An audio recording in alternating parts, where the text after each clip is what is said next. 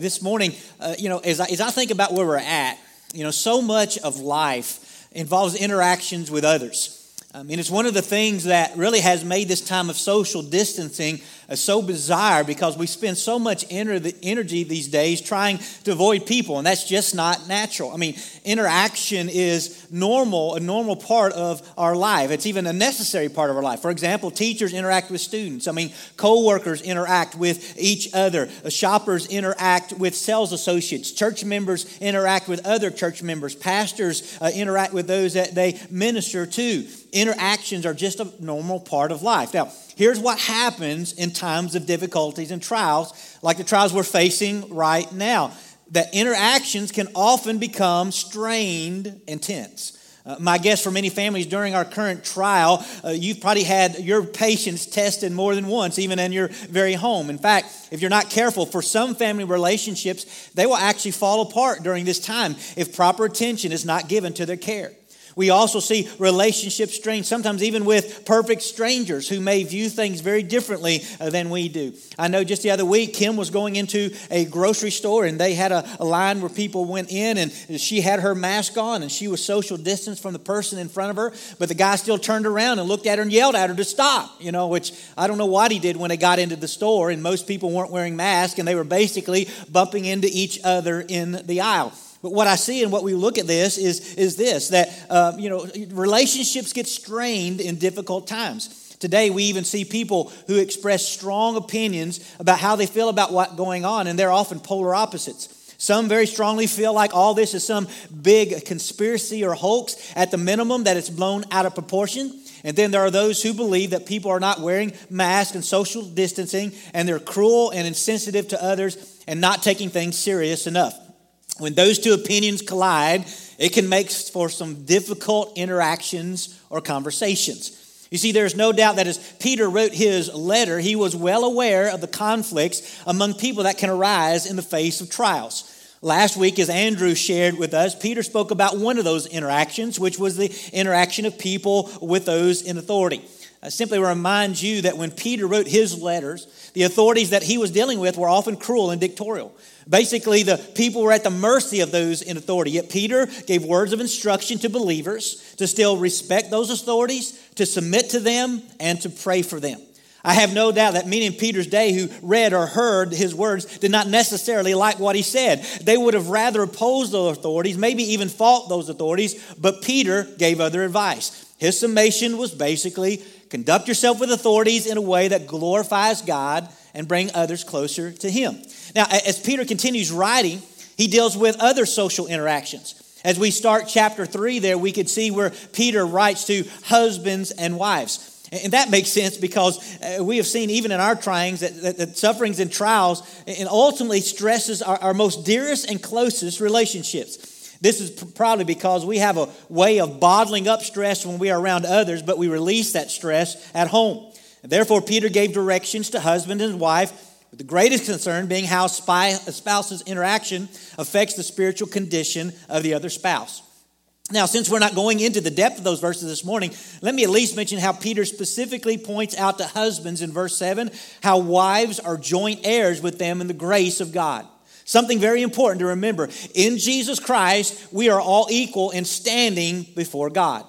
Now, consequently, when Peter gets to verse 8, we're going to find some very relevant words that we all need to hear when it comes to dealing with others in the midst of suffering. Let's read what he wrote, and then we're going to come back and we'll break it down this morning. So 1 Peter 3, beginning in verse 8. Peter writes, finally, all of you have unity of mind, sympathy, brotherly love, a tender heart, a humble mind. Do not repay evil for evil or reviling for reviling, but on the contrary, bless. For to this you were called, that you may obtain a blessing. For whoever desires to love life and see good days, let him keep his tongue from evil and his lips from speaking deceit. Let him turn away from evil and do good. Let him seek peace and pursue it. For the eyes of the Lord are on the righteous, and his ears open to their prayer. But the face of the Lord is against those who do evil.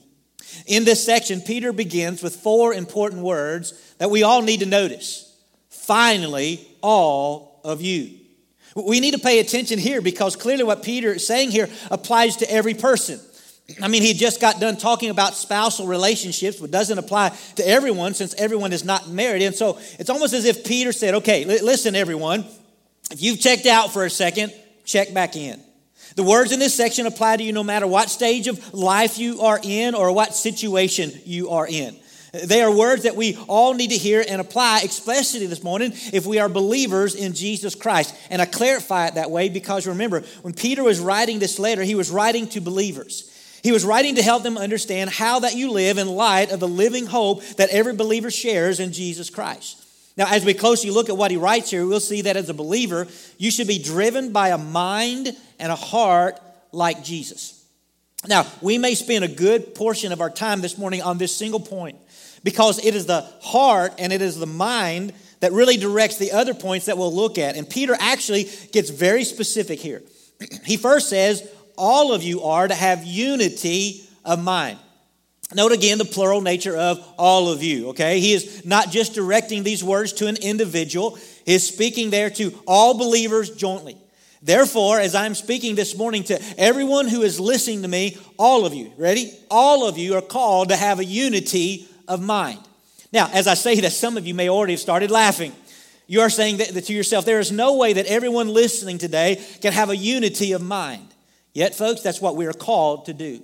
What maybe we fail to understand is that it didn't say necessarily that we think about everything the same way. We will definitely have different opinions on things. The obvious thing in our current circumstances, and you're probably tired of it, and that I've already alluded to this morning, is that people have different thoughts about the coronavirus pandemic. There are those out there who think the whole thing is blown out of proportion and we should never have shut anything down. And then there are those who think we haven't taken enough precautions and that communities are moving too fast to reopening things. Then there are those who lie somewhere in between. Now, we know this reality exists, and yet for me to say to you, you have unity of mind, some of you are thinking it's impossible, but it is not. You need to understand what we're being called to do. Again, it's not necessarily to think alike on everything or to agree on every point, but it is to have a unity of mind. And what is a unity of mind? Well, let's consider the whole of Scripture and look at Philippians 2, where we get this insight. It says, let each of you look not only to his own interest, but also to the interest of others. Have this mind among yourselves, which is yours in Christ Jesus. You see, a unity of mind means that no matter what your opinion on something is, you don't let your opinion overshadow your love for others. It is even at times looking and saying, I will suffer for the good of others. If you are familiar with Philippians 2 passage, you know it goes on to talk about how Jesus, because of obedience to God and his love for others, sacrificed his own good by going to the cross and dying for sin. And if Jesus did that, then there should not be any reason for us in the midst of even our pandemic for us to think of others as well and to act accordingly. For some who would say this, you know what, who say, I don't think I need to wear a mask, who will sacrifice your comfort and say, because of my love and care for others, I will wear a mask. At the same time, it could be those who see others not wearing a mask. It is you treating them, all right, nicely. It's not treating them like an evil person. It's you taking your precautions, maybe even isolating, yet allowing someone to see things differently.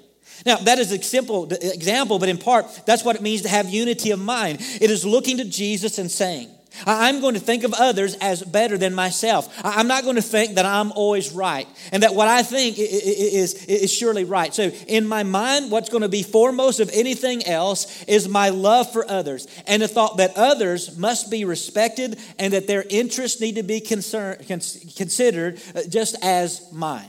Now, Peter then goes on to say to us, we need to have sympathy. Now, maybe you know what sympathy is and maybe you don't, so let's consider what sympathy is. It is the idea of coming along with someone and sharing in what they are experiencing. It is feeling what they are feeling. So often, if we can learn to have sympathy for others, then we wouldn't be so critical. For example, we need to have sympathy for those in the high-risk groups right now who are very concerned.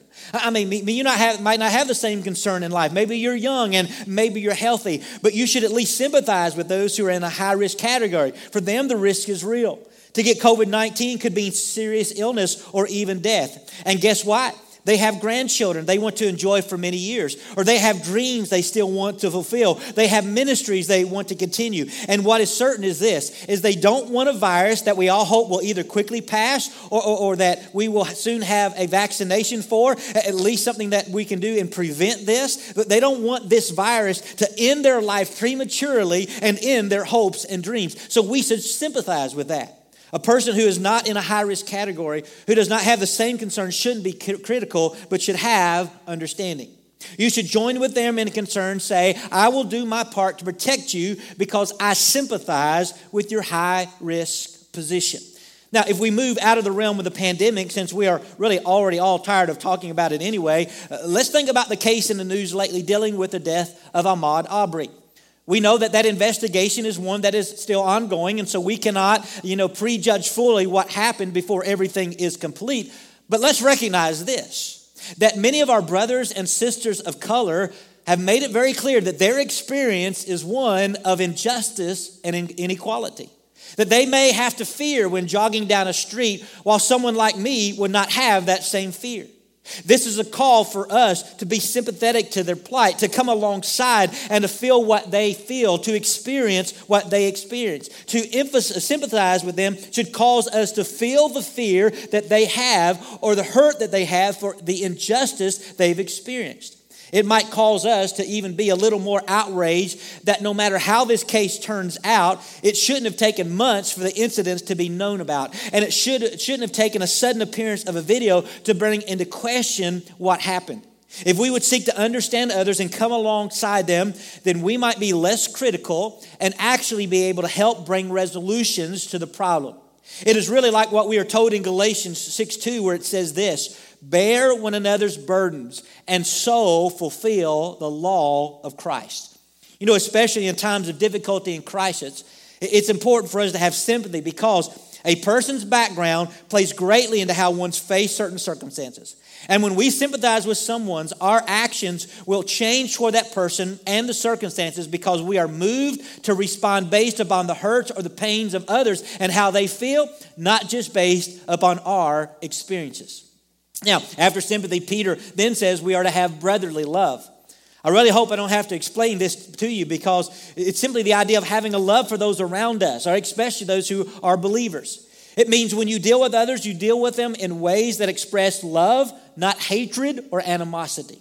You seek those things that are for the good and which would express the love of God, which is naturally followed by Peter's admonition to have a tender heart. This can also be translated compassion.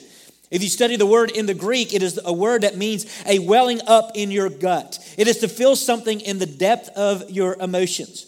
Let's consider this, all right? Let me ask you this question. When was the last time you really had compassion for someone else?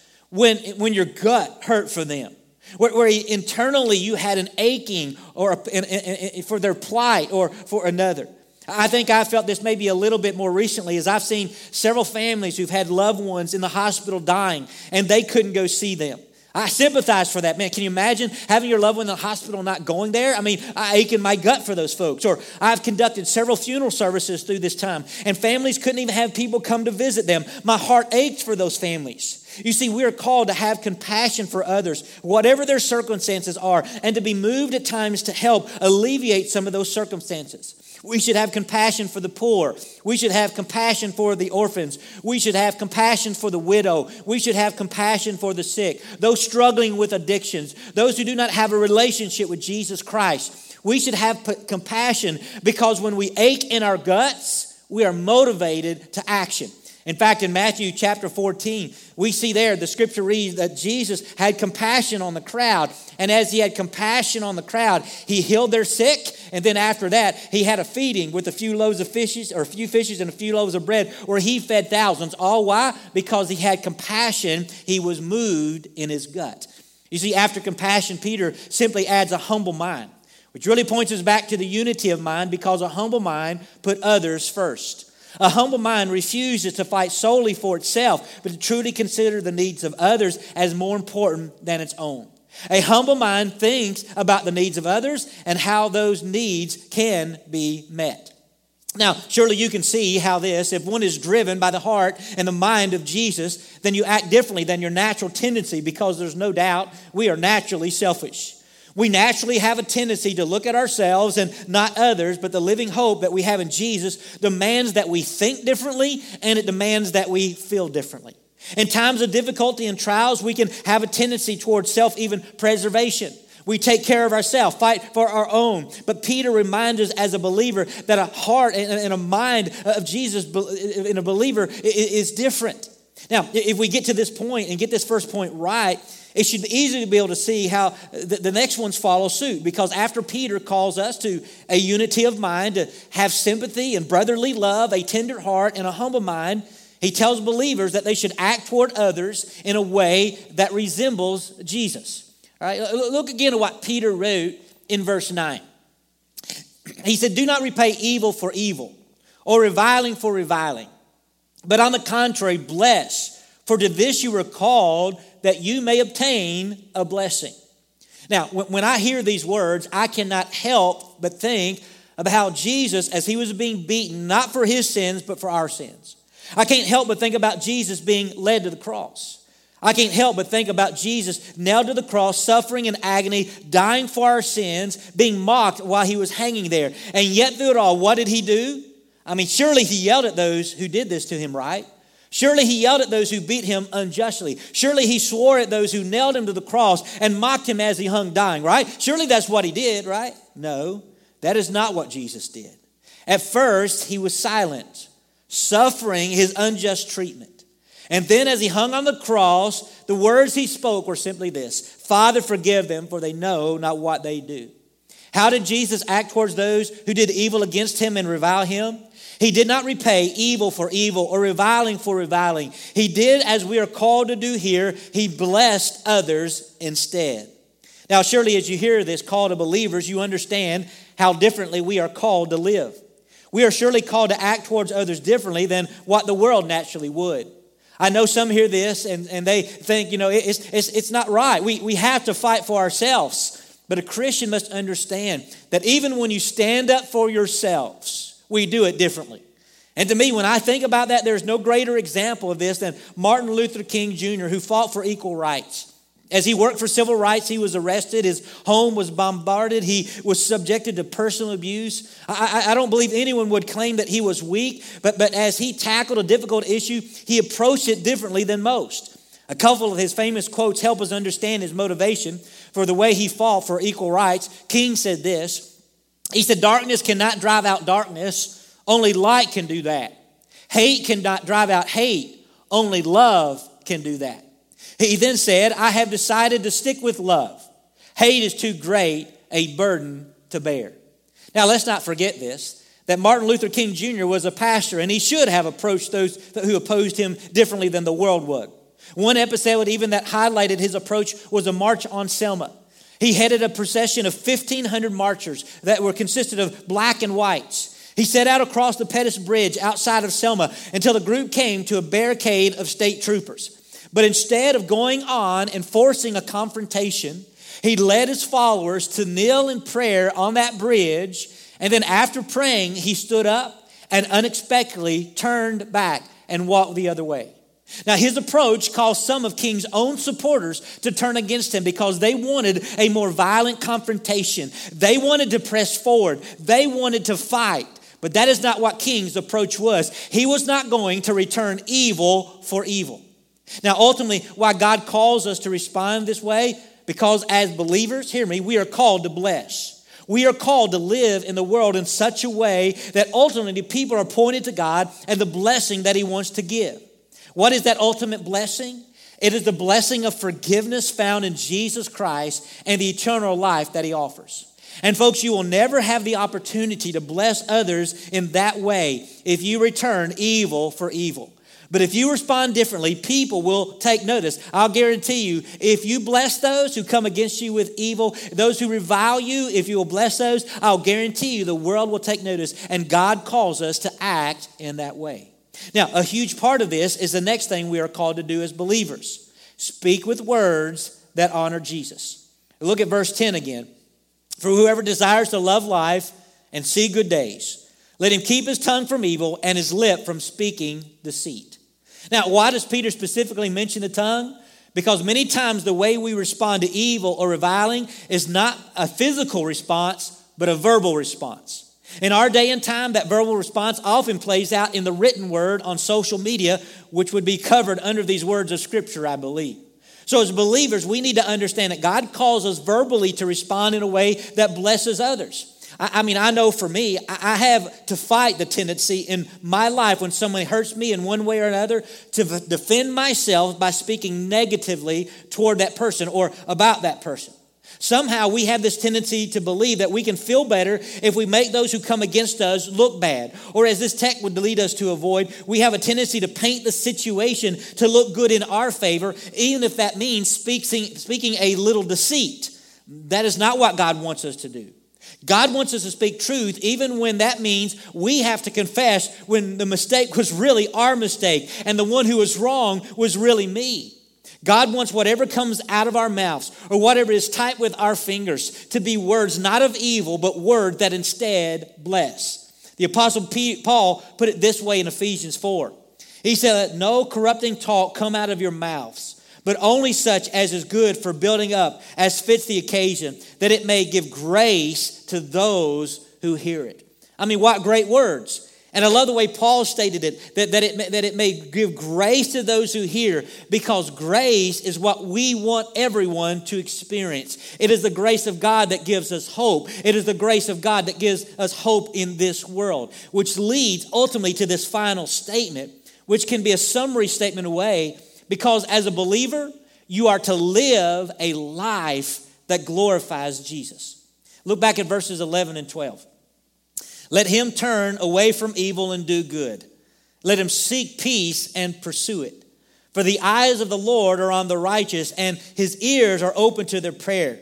But the face of the Lord is against those who do evil. Every believer needs to live life where you can say, the Lord would be pleased with me. If you need a reason, Peter gives it here. It says the Lord's face is against those who do evil. Now, I'm not sure what all that means or looks like, but what I can know is this, that we should not expect the Lord to smile on us if we live in a way that dishonors him. But believers above all should be people that turn away from evil, that do good, that we should seek peace and pursue it.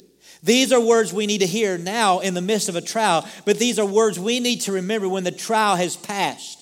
We need them because what we know is that there will always be people who oppose the name of Jesus and who oppose those who claim his name. And so our goal must be to live in a way that glorifies God and points people to Jesus. That is what leads Peter to say these words that we haven't looked at yet this morning in chapter 3. And so let me read them now. Peter begins back in verse 13 and says, "Now who is there to harm you if you are zealous for what is good? But even if you should suffer for righteousness' sake, you should be blessed, or you will be blessed. Have no fear of them, nor be troubled.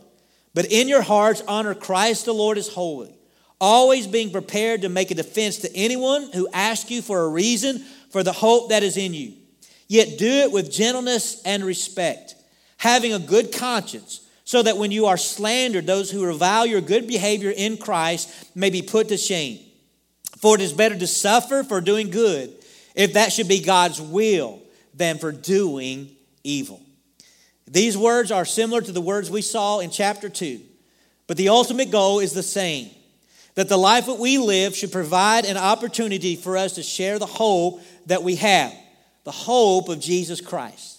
The hope that says Jesus provides for us a forgiveness of sin, Jesus provides for us a freedom from sin, and Jesus provides for us a different way of living. The hope that acknowledges that Jesus is the only means of forgiveness and salvation is, listen, folks, a hope that changes our life.